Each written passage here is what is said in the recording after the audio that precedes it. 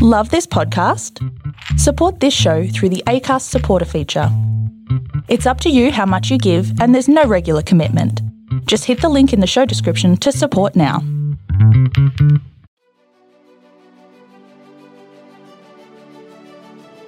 Hey, this is John Lee Dumas of EO Fire, and welcome to Master Leadership. Great leaders ask great questions, and this podcast takes you on a journey to master leadership with questions that matter to leaders who matter with your host, Lily Sanabria. Hi, this is Lily, and welcome to Master Leadership, where we connect with leaders worldwide to gain insights on important topics to help us on our journey towards greater significance. If you would like to participate as a guest, or if you have a question that you would like to ask a guest, go to masterleadership.org for more information. Carl Hughes is the founder of Draft.dev, where they create technical marketing content for companies.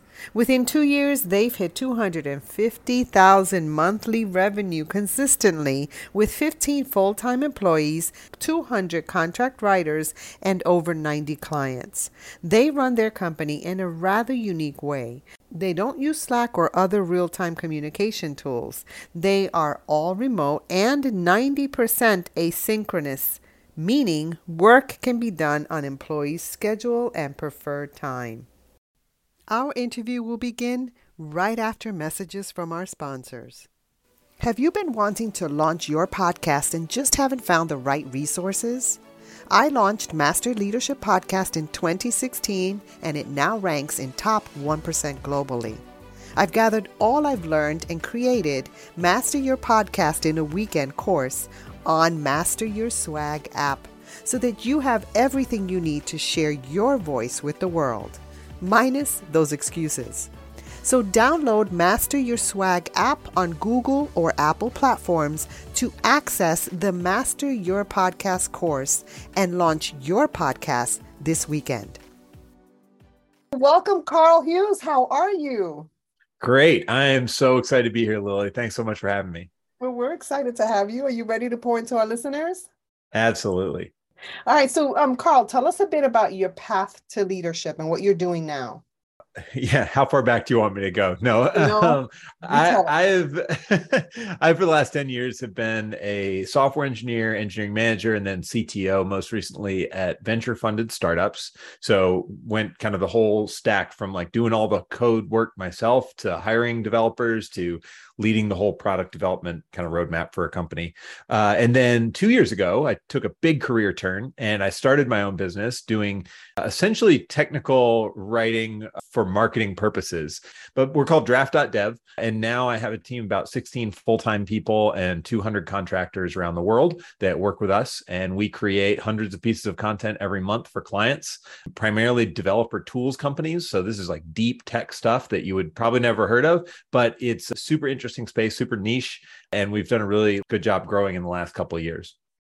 Super interesting. Draft.dev. So who is your client? Yeah, so primary clients are companies that want to reach software developers with content. And so usually what that looks like is a company that builds like a software testing tool or some kind of hosting platform that wants to work well with different software developers. The challenge for marketing to developers is that they are a group that heavily uses ad blockers. They don't love to be reached out to cold. They're kind of not necessarily known to be people. And so the strategy that typically works best is write really helpful content or create really helpful videos or go to conferences and create helpful resources for developers and then share it out with the audience and get them to share it among each other. And so that's what we do for our clients. We end up bringing in, we have 200 or 300 software engineers that are contractors that write for us. And then we have a whole team of editors and tech reviewers in-house that make sure their content is high quality, meets standards, and then we get that out to the clients that need it. So it's a really unique take on kind of a blend of content marketing and technical software development and writing. And so how long have you been doing this? So I started it 2 years ago now, all bootstrapped. So it's gone from, just me doing literally everything myself to now having a whole team of salespeople and editors and marketers and everybody working with us. That's pretty impressive because it is a tough crowd. Yeah, they're my people. So it's the advantage I had. I was a developer for enough years that I kind of know how they think. And that always makes starting a business in the space easier. So the best way to connect with you is Karl, Karl at draft.dev. If you want to email and follow up there. Beautiful. Thank you. Now, Karl, as a lifelong learner, what are you learning right now? A few things. The biggest one, though, most interesting to talk about, I'm learning how to buy another business. So my kind of history with entrepreneurship is pretty long. I started a little website in college and kind of tried to pitch it at business competitions, never went anywhere. I joined 2 companies as the first employee after that. So that was a really fun experience to get to see from the ground up. And then I started this company 2 years ago, but I've never personally, kind of until recently started to look into what does it take to actually buy another existing business and go into that team and start to learn from them and learn this whole new world. And so that has been a really big experience. And I could talk about all sorts of little things that I've learned along the way because it's totally different from running and starting your own thing from scratch. Yeah. So I'm curious, did you just think, okay, this is a challenge for me. Let me go and buy a business and then do research? Or I hate to say it, but I am really driven by learning and just new experiences. This is kind of what draws me to entrepreneurship is no 2 days are the same. What we do at draft.dev is really interesting and fun, but now I've gotten to a point where most of the day-to-day work is done by the team. And so strategically, like my role is not super involved. Like I'm not spending tons and tons of hours in there solving every client problem. And so a little bit of it was like, what do I want to do with myself? And a little of it was, are there other interesting opportunities to learn? And one of the biggest things that I realized that people who grow bigger and bigger companies have to learn at some point is acquisition. Like how do you buy another company and integrate it in or cross-sell between 2 different audiences?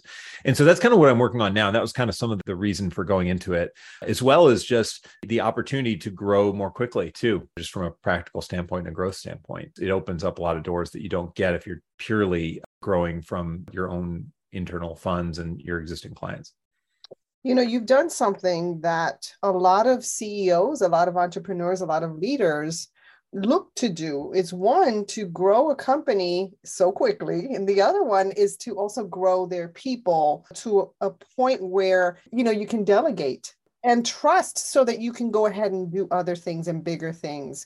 Tell us about that. Give us some tips on how to really... How do you do that? How do you let go? Yes. It's hard. I mean, like seriously, like I know dozens of entrepreneurs that I talk to regularly. One of the biggest things they struggle with is letting go of some of the things they know they're 20 to 100% better at than anybody else. And I feel that way in some ways about technical content. But I read a book several years ago called The Decision Maker when I first started managing. It's a really simple little parable kind of book where it tells a story about a manager learning to delegate. And one of the big takeaways from that book is, as a manager, if you want your team to become more self-sufficient, to be better, to grow, and for the top people to stick around, you as the manager should stop making more of the decisions and you should start pushing more of those decisions down to the people closest to the problems. And what this forces you to do as a manager is give the team the constraints that you have. They don't understand maybe in their day-to-day the budget and the way that, you have to sell things up the chain and all this stuff that middle management deals with, but tell them about that. Tell them these are the constraints we're working with. You tell me, what do you think we should do? And having that practice as like literally a daily practice, a daily thing I think about even now, it has helped so much loosen up the ties that used to tie me to the day-to-day in the early days. And so when my director of operations comes to me and says, hey, I'm having this issue with this employee, what do you think I should do? I say, what do you think you should do? And like, what can I give you? Is there more information I can give you that would help you make that decision? Not here's what I think you should do, because that's just the shortcut that lets them kind of off the hook for answering their own questions and makes them more reliant on me. The other thing I do is I take breaks. So I took 2 weeks off at the end of last year and I shut down email, didn't answer anybody's questions and just saw what happened. This year, I'm fortunate enough to be having a baby. So I'm going to shut off the email. And for a month, I'm not going to be answering any questions. And that's just a really good practice. I tell everybody on our team, you should be able to take a month off and nobody suffers. And that means you're going to need to get your whole team up to speed with what you do. You need to have backups for everything. I love that. Now, as far as taking breaks, especially as leaders, entrepreneurs, do you have anything in place for the day-to-day? Because I know for me, I can hyper focus. And when I do that and I'm not consciously taking a break, I just am depleted. Yeah, I take the stance of every day there's certain things I have to do to maximize my long-term energy. And that's kind of the thing I've realized that a lot of successful people do, and I am striving to do, is maximize for long-term energy. And long-term energy doesn't mean working 12 hours straight without a break. It doesn't mean skipping sleep to go answer more emails. Like long-term energy is doing all the little things every day you have to do to keep your body and mind healthy for the long term. So eating right, working out every day. And that means I give up work time. I basically lose clients because I don't want to work 20-hour days. So like that's, especially in the early days when I was very involved in everything. And that has to be a conscious decision that I think I'm willing to make, but you as an entrepreneur have to like be willing to make that long-term versus short-term decision. Humans are just bad at long-term thinking. So they look at entrepreneurship as this really risky thing, like they might lose everything. But in reality, in the long term, almost everybody who starts a business comes out better in the long run. Even if their business fails, they almost always learn skills that take them into the next career or help them start the next one better. So if you shift your thinking away from the short-term fear and towards the long-term benefits, almost every decision becomes really easy. That decision to eat a salad instead of eating the Big Mac, the decision to like go run instead of answering emails, like all those start to get clarified when you ask what matters in 6 years or 10 years and not what matters in 30 minutes. Yeah, and that consistency and discipline is super important. And that holistic thinking too, right? It's not just taking a break, but it's also taking care of your body. It's taking care of your mind, and those around you. So it's bigger than that. So thank you. And the stuff's not easy either. Like I say all this like, oh yeah, no big deal. Just check off the list. Like that's every day. You know, like I screw it up all the time. I have a personal coach. I have like a whole team of people that I'm accountable to. So like, it's not easy. It takes time. It's just every day, a little bit of focus, a little bit of better on it. And, you know, you get there eventually, I guess. And then you have a 3-year-old and you have one on the way, and nobody primes your leadership more than your children. Yeah, absolutely. Nobody tests your patience like your children. That's right. They help us grow. All right. So, Carl, when you think of leadership today, what most concerns you and what are you most hopeful about?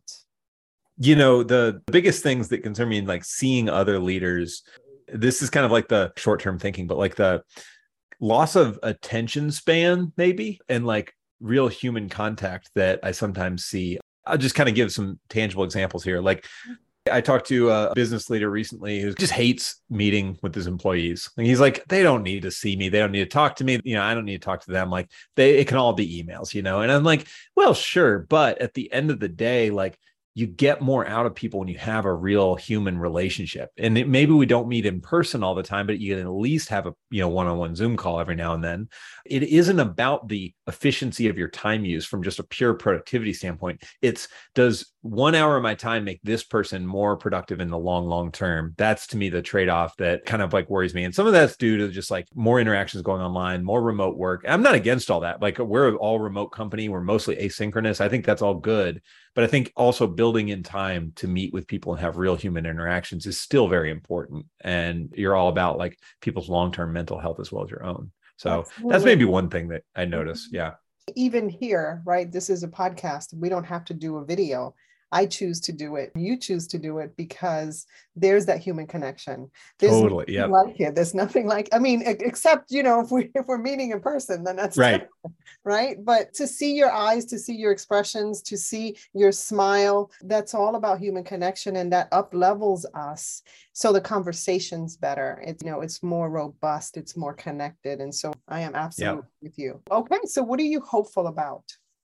I work with a lot of people who are first-time leaders, like a lot of small companies that grow quickly. I brought my first managers up from within. So they kind of came from like, they've been individual contributors and freelancers have been great. And then they said, I want to step up and be a leader and we need somebody for that role. Let me do it. And it's so encouraging to see people who are new leaders just like soaking in the knowledge and trying to like asking good questions, going to their peers and getting creative. And then an experience the other day where somebody was, one of my new managers talking to me and they were like, I was talking to my mentor the other day and I was like, you just went out and found a mentor. Like, I didn't tell you to do that. I didn't like go introduce you to somebody. You just did that. Like, good for you. That's like that A+ effort. I think there's lots of people like that. I love that opportunity to take somebody who's been really strong as an individual and help them grow into a leader, because it's a very different job and there's a journey to get there and it's not overnight and it's way harder than it looks. But like, it's so rewarding to see somebody step up into that. It's beautiful to see those soft skills develop. Yeah, right? absolutely. Especially in the tech world. You see it. You're very connected. You have a high EQ level. It's clear. And so to be able to radiate that, because I'm sure that employee watched you. You have a mentor. Totally. And this is one of the things about being a CEO that scares me, but also is exciting, is that everything I do is amplified down into everybody else. Even though I'm not like their direct boss, even if I don't say it explicitly, I have a practice of sending intentional gratitude to somebody on the team every week. Just think of something good that somebody did, go send an email. It's like takes 5 minutes. It's so easy, but it set this culture in motion where now other people are doing it. I never said explicitly, this is what you got to do. This is a checklist item, but you set so much of the culture when you're a leader. And it's really important to just be mindful of everything that I say and I do, because it's going to get interpreted and seen, and be very careful about the bad, but also really emphasize the positives. I'm really glad you said that, because in the same vein, leaders who don't deal with themselves, leaders who aren't self-aware and don't deal with their shit, because I got it. Yeah. it gets magnified, and it's very destructive, and it's very toxic, and they don't even see it. And so those are the reasons why I love having these conversations, because we were there at one time. I'm sure. Oh, I'm still there. I'm still there. Yeah. Like I say all these things, like I've learned a lot, but I am by no means like the pinnacle. Like there's a long way to go. Just the other day had like a down day where I just, for whatever reason, didn't have the energy, wasn't feeling things. I was feeling negative about the possibilities in the future. And somebody on my team kind of called me on it. They're like, you're impatient with people. You're short with people. What are you doing? What's going on?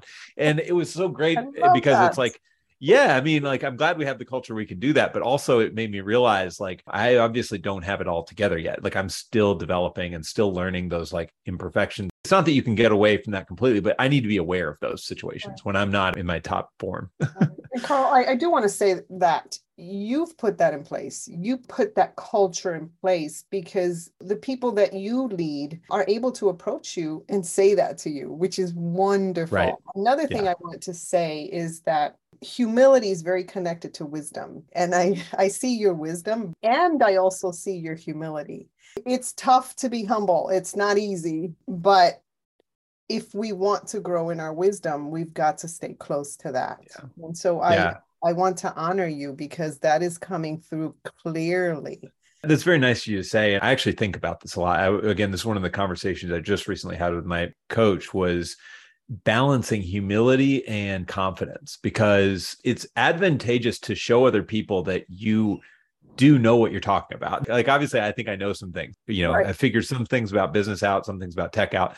But at the same time, I am a humble person. I think it helps me connect to people because I do have weaknesses. I'm willing to share them. But constantly trying to find the right balance of that, I struggle with. I'm still like, specifically had this group of older entrepreneurs, and I was just kind of being overly humble around them because I didn't want to come off as the cocky young kid. But there's some things I do better than some of these guys. There's an openness I'm trying to develop around that, where I need to just kind of put it out there. Like, look, you're struggling with some things. I kind of know what this is. Maybe there's some way I can help. Yeah, it is certainly a balance. It's that harmony. Right. All right. Yep. So here's a surprise question from one of our former guests. Andrew Heaton wants to know, how do you juggle work ethic and ambition with enjoying life and balancing your social life? That's the whole game. He just asked me how to explain life. That's so hard. An easy question. That's a good one. That is a good one. Okay, so I'm an engineer, so I have some systems for things. There's a few things I do that's like very important to me. One is I time box work regardless of the week. I kind of have hours that I work, and I don't generally go outside of those hours and go check emails or go do projects. So I've just worked within those. I track my time at work, and that helps me understand if I'm wasting time or spending time on things that don't need to be done by me or can be, delegated or just stop doing entirely. That's really important to control my time. Like, that feels like a big part of this. I have ambitious goals that are long-term, but they all rely on long-term sustainable health. And that means spending time with friends and family. It means working on my own self-discipline and like working out and staying physically and mentally healthy. So all these things are connected. I think the misnomer, and maybe this is true if you have a regular job, but if you're an entrepreneur, there is no work-life balance. It's just like all of it's life. And so I definitely don't have a perfect thing. I do another thing too that I just picked up from a comedian named Martin Short. You know, he was on Saturday Night Live. I'm sure plenty of people know him. Yeah. Yes. He wrote a book and he mentioned these like 9 categories that he rates his own life on every single week. So I took that practice from him. And every week I go rate, how am I doing with my original family, with my friends, with my wife and kids, my family now, my health. So it's great though, because I get this like almost like this real-time graph of how I'm feeling about all these different areas of my life. And if one is down, I intentionally try to work on it in the upcoming month. I say, okay, I have not talked to my parents in 3 weeks. Like this is kind of, that's down, you know, like I need to get that up. And you go visit them or go talk to them, do something with them. So that's one way to, again, I'm a nerd. So I love data and tracking. And I know that isn't the way everybody operates, but for me, that helps me like quantify how in balance I feel. Now, do you remember the name of the book?